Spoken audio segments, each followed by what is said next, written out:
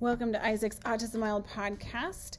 Today I have self-advocate Lane Anderson joining me to talk about Williams syndrome for the month of May, correct? Yes. So you just turned 21, right? Yes. And how old were you when you were diagnosed with Williams syndrome? Between 6 and 9 months. Okay. And let's talk a little bit about Williams syndrome and what the symptoms are. How did your parents know that there was a concern? I had a heart problem, and so my family went into the doctors. I think it might have been for like a checkup or something, and the doctor read an article on Williams syndrome and said that I had the features and everything. So it just was coincidental the doctor had just read an article about it? Yeah. Oh, that's interesting.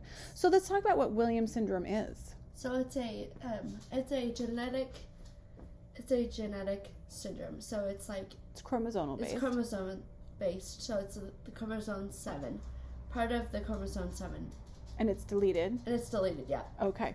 I'm only surmising because as preparation for this, I didn't know much about Williams syndrome, and so I got online and was looking at it and just to understand a little bit more about what it is. So the unique thing, so there's some similarities with Williams syndrome and Down syndrome. Yes. Correct? Yes. So it is because it's chromosomal based. Actually, some of the there's some similarities between Down syndrome and Williams syndrome in that there are a lot of people with Down syndrome also have heart issues. Yes. Is it the same heart issues or is it different complications related to the heart? I think it's different complications. I don't know that either. I don't know either. Okay. But I think it's different complications, but I'm not 100% sure. Okay. And so then what are other elements, like other symptoms or characteristics for Williams syndrome? The eyes. There's a thing called the starburst eye where it has to relate, I think, to the eye lobe. Your eyelid? Or my eyelid. Or eye lobe. I don't know which one. But, and then my nose. Okay. So, I also read something interesting, and I'm going to throw this out because there's a lot of overlapping between some, so this is Williams syndrome that we're talking about, then there's Down syndrome, then there's autism. So there's a lot of, similarities in some of these classifications. I believe that they consider Williams syndrome to be a rare disorder. Yes. Yeah, so it's on the list of rare disorders. But with that being said, there is some physical features that are present. Like I said, heart defects are similar in multiple rare disorders, if you will. And then there's physical features of it. But one of the things I noticed on Williams syndrome that is very high probability, meaning that a lot of people that have a diagnosis of Williams syndrome also have it's very high frequency, was a small stature. And I think that's interesting because you are a little tiny, height-wise, how tall are you? 5 something. Yeah, but your dad is very tall. He is very tall. Your dad is very tall. Yes. And so that was one of the things when I read that on high frequency, I was thinking, because it does talk about smaller features like your nose and very delicate features of Williams syndrome. And one of the things that was high frequency was that height. And I thought to myself, I had never thought of it because I don't know if I've ever met your mom in person, and so I don't know how tall she is, but your dad is very tall. The dog just jumped off of the chair, and that's what that noise was. Sorry about that. Tyler, go ahead and delete that part out. Anyway, so some of the other features that are very frequent are, I have, in my hands, I have a hard time with certain mobilities that I can do and can't do. Yeah, so there's actually, when I was reading about it, it has something to do with where your hand forms or your thumb forms on your hand. So the thumb actually is more centered on the wrist. So is that true? So it's a little, they're saying it has something your thumbs are more rotated in, when you put your hands out like mine. Yeah. So, and your hands, you tend to rotate your thumb in. And so it affects your fine motor skills. Is that correct? Yeah. I had to learn, I had the physical therapy when I was through elementary school. Okay. On learning how to write.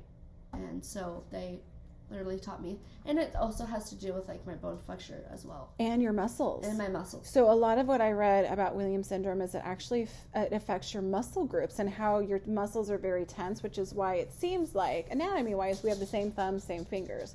But because your muscle tone and the muscle tightness in some of your body muscles just hold things tighter, so that's why some of the fine motor stuff is more stiff, and so then you have to do a lot of therapies in order to loosen some of the muscles. What about like walking? Walking. So, as I remember when I was a child, I had a hard time. I mean, I went through... How old were you when you started walking? I don't know that. Oh, okay. I don't know that one. Okay. And then like learning how to walk. I think I was later in age. I'm pretty sure it was later. It kind of indicated online when I was doing my research that balance is kind of an issue. Balance is a big issue with people with Williams syndrome. And so it's not that you're not capable of walking, but just maintaining balance while you're walking is problematic. And because your muscles are so tense, then, you know, because of the muscle structures of your muscles, then, you know, walking and balance becomes more of a challenge. Yeah. And so I've had a lot of like difficulty with that. Especially in the wintertime, when it's snowy out, my parents tend to give me rides a lot because they're afraid that I'm going to fall because of like the snow or ice or just... I want my parents to give me a ride. I hate snow and ice. Like, that I stuff do is too, dangerous. But I have like... So, snow and then ice like sucks. doing like, you know, longer things, and I always have to keep my eye out on where I'm going, and does it affect your like your stamina, or can you walk all day long? I'm up to 7 miles. Oh, you could have done Bloomsday. I could have. Oh, did you do Bloomsday? No, oh, I did not do Bloomsday. Okay, so let's talk a little bit about, you were 6 months old? Yeah. When your parents took you in for probably just a well child visit, and the doctor had just read an article about that. How perfectly timed. So what did it look like at that point for you in terms of interventions? Well, my family, I think, had time to process. And then I've asked my mom this, and I've asked my dad this. And then they're like, well, we need help. So then they went and looked up research, and then they found the Williams Syndrome Association. And then they found the resources of, like, the Guild School, which is now called Joya. Yes. So then they did that, and then the Guild School did like physical therapy, all of those things, and then I went into elementary school and did all of those things. So with the Guild School, which is now called Joya, that is a program that's for kids that are diagnosed with a variety of different developmental and neurological disorders from the age of 0 through the age of 3. So you went through age 3 at the Guild School? Yes. Okay. And then at 3, then, did you go into a special preschool with the school district, or do you know what you did between 3 and elementary school? And then I automatically went into elementary school. Oh, so, okay. But so you went probably into a developmental preschool? Yeah. And then that fed into kindergarten? Yeah. And then I went into Garfield elementary school. And I met my 2nd grade teacher. My best friend's name is Parker. So Parker I've known since I was like, he went to the Guild School with me. So I've known him since I was like a baby. So I've known him for a very long time. And he and I like went together, and then we went through all of elementary school together, and then one grade of middle, and then I came back through my 11th grade, and then we did 2 years of high school together. So very cool. We'll talk about school here in just a second. When we talk about school and entering school, like, did you because there's information online when I was doing research that there's elements of people with Williams syndrome that have intellectual disabilities or developmental delays. So did that impact when you went to school?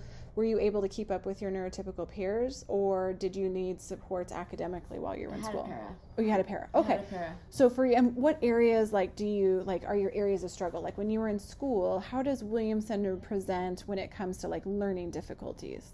Like reading, math, Oh, so reading, math. Reading and math. Okay. Yeah, are my big ones, and writing. Okay. Well, writing because of the physical or Yes. because of your fine motor skills. That makes sense. And so but you were still in gen ed with your classmates. You weren't in. Actually, no, I was in special ed. Oh, you were. Well, so were you in special ed with your peers, where you had a para that was in your standard classes, or were you in a classroom that was just made up of kids with other disabilities? I was in, some were neurotypical and then some were not. Oh, okay. It depended on what the grade was and what the school thought was best and what my parents thought was best. So then they put me in resource. So I would go to resource. I went through resource from like first grade through Probably sixth. Yeah. We had that same experience, Lane, as with Caleb, is that in elementary school he was in gen ed and then was pulled out to the resource room for extra support, and it was great during elementary school, and then once he got into middle school, then he had some gen ed classes, and then he had some classes that he was in for like math and reading that were literally all just kids that also had IEPs that needed extra support. And so those were what they consider, the school district considers those to be segregated classes. So he ended up being, in gen ed 80% or 90% of his day in elementary school, because he would just be pulled out to the resource room. And then when he went to middle school, all of a sudden he was only in gen ed 50% of the day, because many of his classes. And so that was a real eye-opening experience for you. How did you feel? Did you have any feeling about that? It didn't bother you? It did bother you? How did you feel about that? In middle school, I had a lot of mixed feelings about it, because I also tend to want to be normal. What is normal, though, right? What is true? Yeah. True fact. Yeah. So it's like I was like, I want to be able to be with, certain people, and I had like my friends and stuff. So I think it was hard because not understanding, I think I didn't understand it until like along the way. That's a really good point. So at what age did you really have a more perspective of the fact that you have Williams syndrome, and that you were more cognitively aware of the fact that you wanted to be like all the other kids? Like, do you remember what age that was? That cognitively it was like, wait a minute here. Started middle school. Middle school. And then high school was the big years that I was like, okay, I have this. And so, was that a good thing in high school, or because I don't know if I can read you. Was that like in high school you had this big more awareness of it? Was that like a not good awareness of it? It was a good and bad all at the same time. Okay, so explain that a little bit more. So kind of like a short story. My parents were able to decide if they wanted to get the surgery to get my hands done. So you actually had surgery on your hands? I did not. Oh, you didn't? They decided not to. Okay, and is this to give you better fine motor skills? Yes. So it would make sure that my hands would have to break certain bones. Oh. So they decided not to. That sounds absolutely terrible. Yep. So then, are you thankful they did not do that yes. surgery? I was going to say, I'm very thankful they didn't do that surgery. Oh. But I also started in high school, was irritated that I couldn't do certain things. So then I was like, I want this surgery. So then I went through like a 4-month phase of like being angry. I want this done and over with. So I went through that, but then I realized over time that I needed to respect my disability, because it's who I am and it's who I'm gonna be. Mm-hmm. And if I couldn't respect that, I'm gonna have major like differences in learning how to be like, I'm okay with this. Yeah. So you had to embrace your differences rather than be angry or disappointed with your differences. Yeah. And so do you feel like that's where you are at a place at 21 years old? Do you feel that you are in a place where you embrace your differences? Yes. And are okay and you're at peace with kind of your differences just with your physical abilities? Yeah, I'm pretty confident in it. I do have some days where I'm a little agitated because I have also with Williams syndrome, there comes major mood swings. So I did read that. It can be challenging at times because I'm like, oh yeah, I can go through a day and then sometimes sometimes I can be fine during the day, and then sometimes I'm like emotional wreck. So. And do you know what's the things that trigger it? I'm learning. Oh. Still. I Okay. think I'm learning because it's like a new, it's still something that I'm going to have to, go throughout life with. So it's like learning that, sometimes like I need a break from this. So then I take a break from it, and then I go back, and then I'm like, okay, I need to recap. So then I go back to it. But then it's like, can be like sometimes where I'm like, frustrated about something. I could be frustrated for a very long time. I could be frustrated about it for days. And is it hard to get unstuck? Yes. Yeah. And it's in that circle ahead of. Yeah. And then it could just go through a rotation. So. We call it perseverating in my world. Perseverating is something where we call it where Caleb gets stuck. And this is very common in the autism world is that they perseverate on certain things and they can't move beyond it. I call it rock brain. So when Caleb was little, we referred to it as rock brain. He couldn't get it out of his mind, and it made him stuck because that's all his brain would focus on is that one thing. Yeah. And so being able to teach him strategies to move beyond it. We used a strategy in our house that was called the worry box. Have you ever used a worry box? No. Let me explain it. So a worry box is where you create your own box. And you make a little slit, like kind of like when you remember Valentine's Day where you would make a little box, you take it to school, and then all your buddies put the little Valentines in the little slot in your box. Yes, it's that same principle, and you decorate it and you make it your own. And every single time you have a thought that comes in your head that gives you anxiety or makes you worry or makes you perseverate, and you keep going back to it and you feel stuck on it, what we would tell Caleb to do is write it on a piece of paper, or at this time he wasn't very good at being able to write it on a piece of paper because he had a hard time organizing his thoughts to explain it. Yeah. I would write it, or I would tell him to write a picture. He would draw a picture of what it was that was bothering him, and then we would fold it up, we would put it in the worry box, and then we would deal with it later. So it's in the worry box. It has the place. We're not going to forget about it, but it's there. But now it's in the worry box, and so we're going to move beyond it. Where anytime it pops into our head, we're going to say, nope, no. I put it in my worry box. And then at the end of the day, or maybe it was every couple days, when we first started it was once a day. We would go through the worry box, and I would pull it out, and I would read him the thing, and I would ask him, like, do you think this is something you still need to be worried about? And by the time the end of the day came, he's like, well, that was kind of silly. Like, I'm not really worried about that anymore. Yeah. Perfect. Awesome. So then we put that one aside. There was some in there that he still was worrying about. So then we would talk about, okay, so what is it about this that's causing us to be stuck? And then we might, come up with something that we might try for tomorrow. Tomorrow. And then pretty soon we weren't checking the worry box every single day. We may be just using the worry box. We would worry about the worry box maybe once a week. And then pretty soon he wasn't using it anymore because he finally figured out that he could just say, you know what? Like, that's stressing me out. I'm just going to lock it away in my brain, and I don't actually have to lock it away in a box. And so that was something that was really helpful for us. I'm going to give a prop to Deb Scallerbrand from Year for Change. She was the provider that taught us about the worry box, and it was really helpful early on because sometimes when we went back and looked at some of the worries, Caleb was just like, oh my gosh, this is silly. Why was I even worrying about that, right? Yeah. But then there's other things that are legitimately worrisome, and so having someone that can sit down with you and say, hey, what are we going to do about this, or what are things that we might be able to do is nice. But yeah, I did read a lot about that, is that it's hard, you get stuck. Do you want to know another similarity that I found between Williams syndrome and autism? Is that actually there's a fair amount of people with Williams syndrome that also meet the criteria for autism. And I thought that was interesting. Were you aware of that? Yes, I was. Okay. How many people in Spokane have Williams syndrome? Do you know? I don't know, but I met someone who has Williams syndrome, and I met them in Spokane. Do you have any peers that are your age that have Williams syndrome here in Spokane? No. Okay. But I know of people who are my age and have it, but haven't been able to met yet because of certain circumstances. Sure. Do you use any online platforms like on Facebook? There's lots of great Facebook groups. There's a lot of Facebook groups with Williams syndrome. So. And are they primarily parents or self-advocates? Parents. Oh, okay. So have you ever thought about putting it out there on social media and starting a adult group with Williams syndrome? Do you think that would be helpful? I might. That might be a good idea.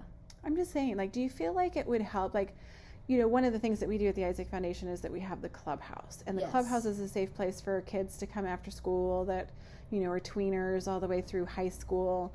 And it's just a safe place to hang out, have common interests, just be a kid. And I think for a lot of the kids that come every single week, it just kind of normalizes that kind of everybody has autism. Some people have similar challenges, some people have similar interests, but also there's like individual differences, but everybody's okay with those individual differences. So I wonder, like, how do you feel about that? If you had a group in Spokane of young adults that have Williams syndrome, do you think that would actually be a benefit to you, just to get together with other people? Yes. And do you know if there's other groups in in other areas? Because Spokane is not the most metropolis area. So do you know if there's young adult groups out there that may exist that maybe you just haven't stumbled on yet? Maybe. Okay. I actually talked about this because I was getting like passionate. I was like, there needs to be, I think with the Williams syndrome world, that there's a lot of advocacy that still needs to be, I think, in my opinion, still needs to be done. Well, let's talk about that. What part of advocacy when it comes to Williams syndrome are you disappointed in? Because it's Williams Syndrome Awareness Month. So what do you want people to know and advocate for?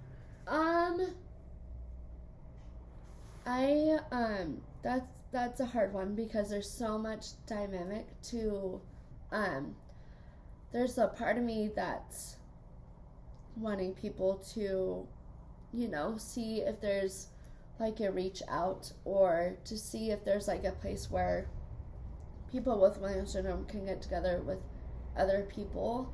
And other people with Williams syndrome, just other people? Oh, both. Okay. So with Williams syndrome and without, because to me it's very important to have people that don't have disabilities and that do, so that way, the balance. But I also think that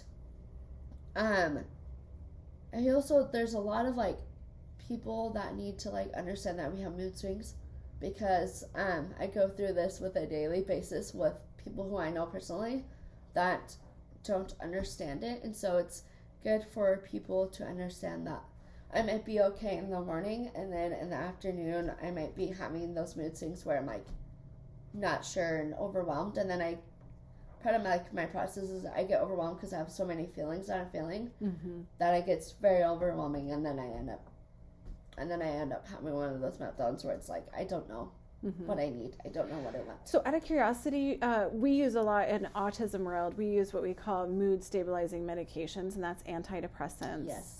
Do those types of medications help with people that have Williams syndrome for the mood swings? I'm not aware. I don't know. I have...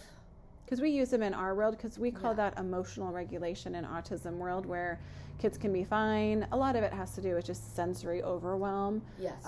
Versus just, being, depressed or anxious, or, anxiety is definitely a part. The more anxious you are, the more sensory overwhelm you start feeling. But, we have a lot of trouble with emotional regulation in our autism world, which sounds similar to what you're describing. Yeah.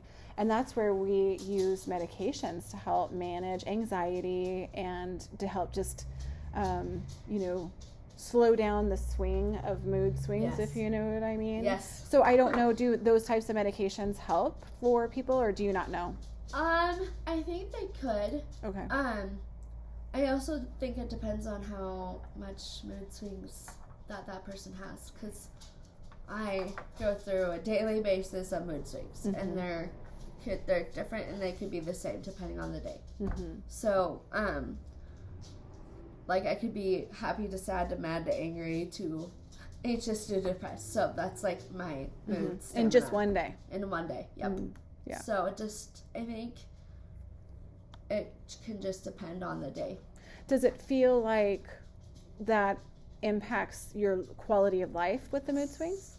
Oh, yes. Okay. Every day. Daily. And so reaching out to providers, are there certain types of providers that are your go-to, that have a lot of knowledge about Williams syndrome, that you could reach out to for support in that? My doctor. Okay, so you have a doctor locally. Is it just a general practitioner? Yeah. Okay, so is there any doctors in particularly that you go to see that are specialists? That I had Dr. Harper for a long time. Okay. And what type of doctor was? A general.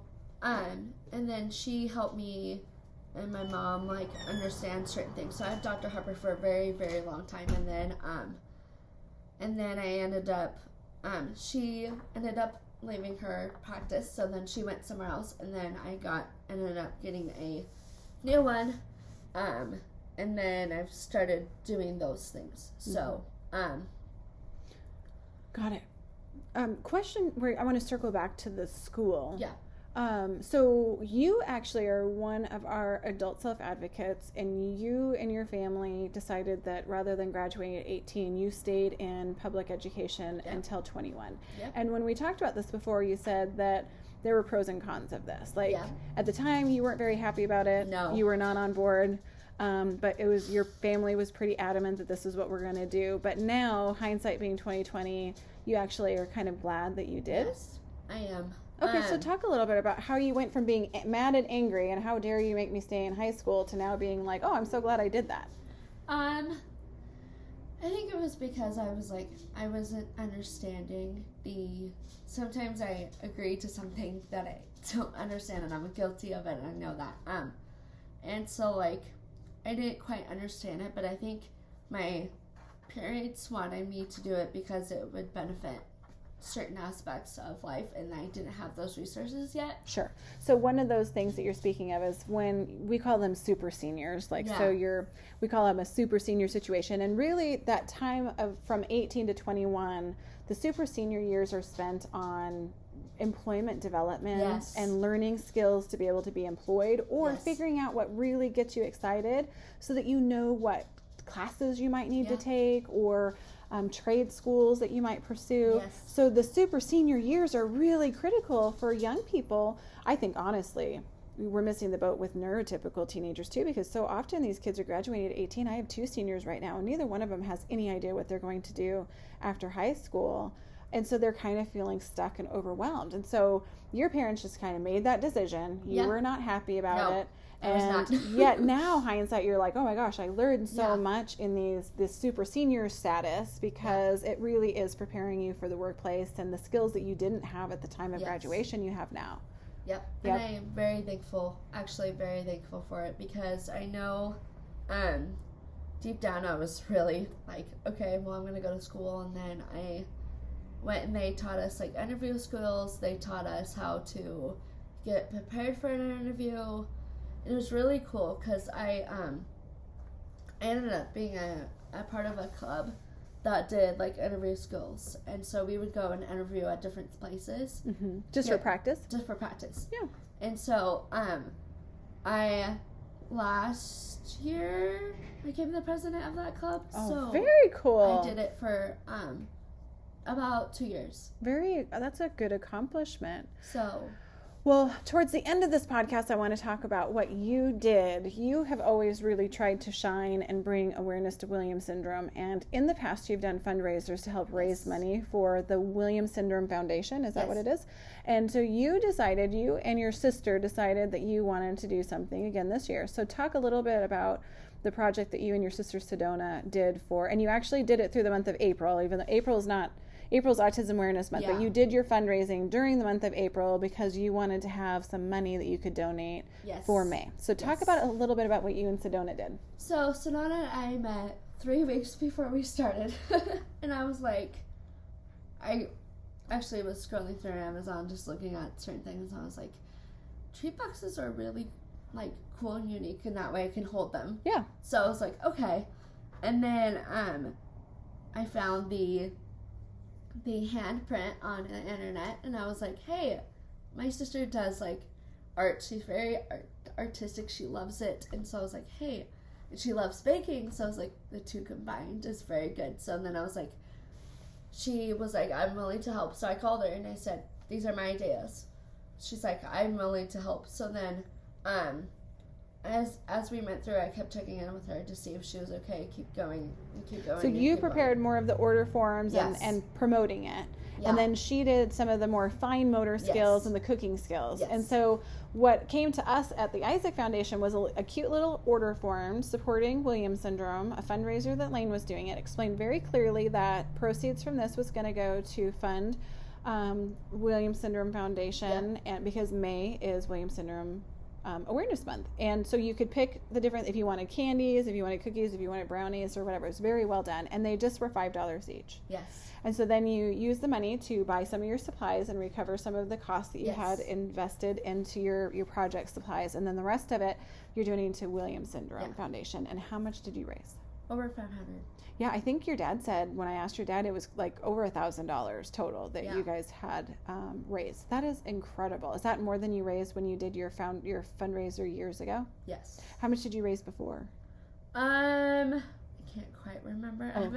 I attempted to do it last year, but I had so much going on that I was like, there's no way. But this year has been a very steady year. We've had people order 10 boxes, 5 boxes. So we have had a variety of different kinds. Was it overwhelming? At times. At times. Yeah. But Sonona and I are very good at communicating with each other. So that's good. Sonona and I we would call each other on a daily basis and ask are we doing okay? Like, is this too much? Is this overwhelming? How can we help each other? So it's been very good and bonding time. Well, what we're going to do in the show notes is we're going to actually link the Williams Foundation or Williams Syndrome Foundation website. So if people want to learn more about that, I'm also going to paste a link to a website that we found that actually is really good about explaining what it is and different symptoms. Talks a little bit more about the deletion of chromosome 7. Was that right? Yeah. And also, I really think you should try pursuing a online platform. Now, the one thing that happened thanks to COVID is that people are much more comfortable in an online platform for like Zooms and connecting. And it would be interesting, if that was a meaningful way for you to be able to connect with other adults like yourself that have Williams syndrome. And who knows what you guys could do if you started collectively pulling your group in and really advocating for more awareness and acceptance. And I think that's like one of my like, and I know that I've like done like certain jobs, but I'm like, my advocacy is like my one-on-one. I think it's something that is a part of me that always will be. Mm-hmm. And I had like a conversation with someone during like my first year at Images, and I was like, oh my gosh, I didn't know that this is what this was. And so like advocacy made me stronger. Yeah. And so now I'm able to be like, I want to start this group. Let's do it. So then it's like learning the steps of how to start a group. Yeah. Well, and you're officially graduating. Your super senior status is now ending this June. So you probably will have a lot more time with not being in school to be able to focus on, building that advocacy and raising more awareness. So thank you for joining us for this episode of Isaac's Autism Wild podcast, and we will catch you next time.